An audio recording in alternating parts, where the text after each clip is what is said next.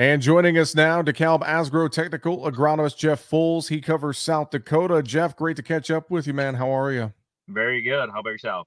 Doing good, doing good. I appreciate the time. Thanks for joining us. Let's talk a little bit. Let's get caught up on crop conditions in South Dakota. I know you cover a lot of the northeast portion of the state, which has had some beneficial rains. There's other parts of the state of South Dakota that have not been so lucky so far this growing season, and we've seen some stress in some of our crops. But before we talk some of the stressed areas, let's talk about your area.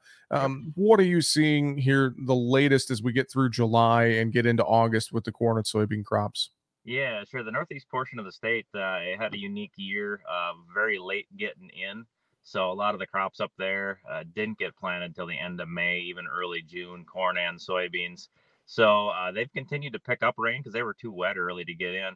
They've continued to pick up some nice rain, but of course everything was late, so it is late getting in, and it's going to probably be a little later harvest in that neck of the woods, which at least we're getting rain and everything looks good, but we'll need a later fall as well.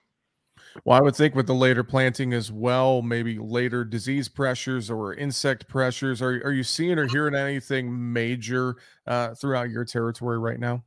Nothing too major yet. You always have little pockets that stick out, but nothing broad spectrum. You have a little pocket of Gossa's wilt that shows up. We've had a few reports of that already. A little bit of corn rootworm issues in a few pockets, mainly the corn on corn areas.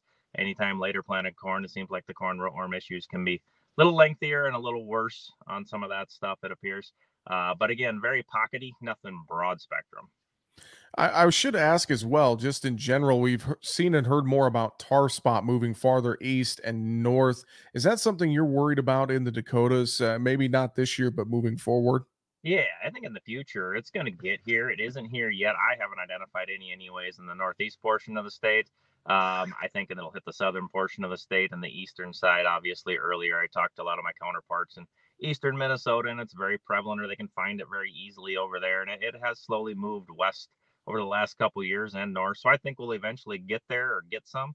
But yeah, right now I have not identified any yet in the state. So that's nice.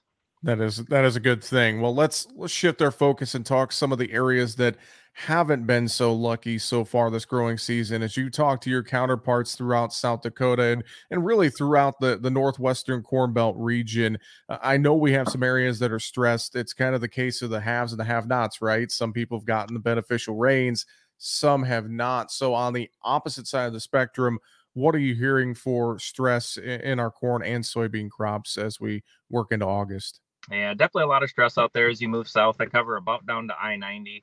And when I get to basically south of Brookings, it changes in a hurry, the spectrum. You definitely get into more drier pockets. I don't think it's quite as bad as last year. And like you mentioned, anywhere we get rain, those pockets look pretty good. But where we're missing rain, and sometimes it can be 5, 10 miles away, you are seeing some pretty good stress on some of the crop. The corn's starting to wrap up in places, and that pollination. We're really getting through a lot of that pollination. We did get planted earlier down there, but we also had that severe heat through a lot of the pollination. So we're kind of evaluating right now if we did have some pretty good pollination and we got all that nicks taken care of as far as getting everything pollinated correctly. So yet to be determined, and I think in the next 7 to 10 days we'll know a lot more. But yeah, there's definitely very pockety throughout the whole southern part of the state as well. Now, I should ask as well, we have more heat and dryness in the forecast. So are you worried about some of those areas maybe seeing some tip back in corn or maybe some cupping in beans, etc., as we get some more heat and dryness in the forecast here for the first part of August?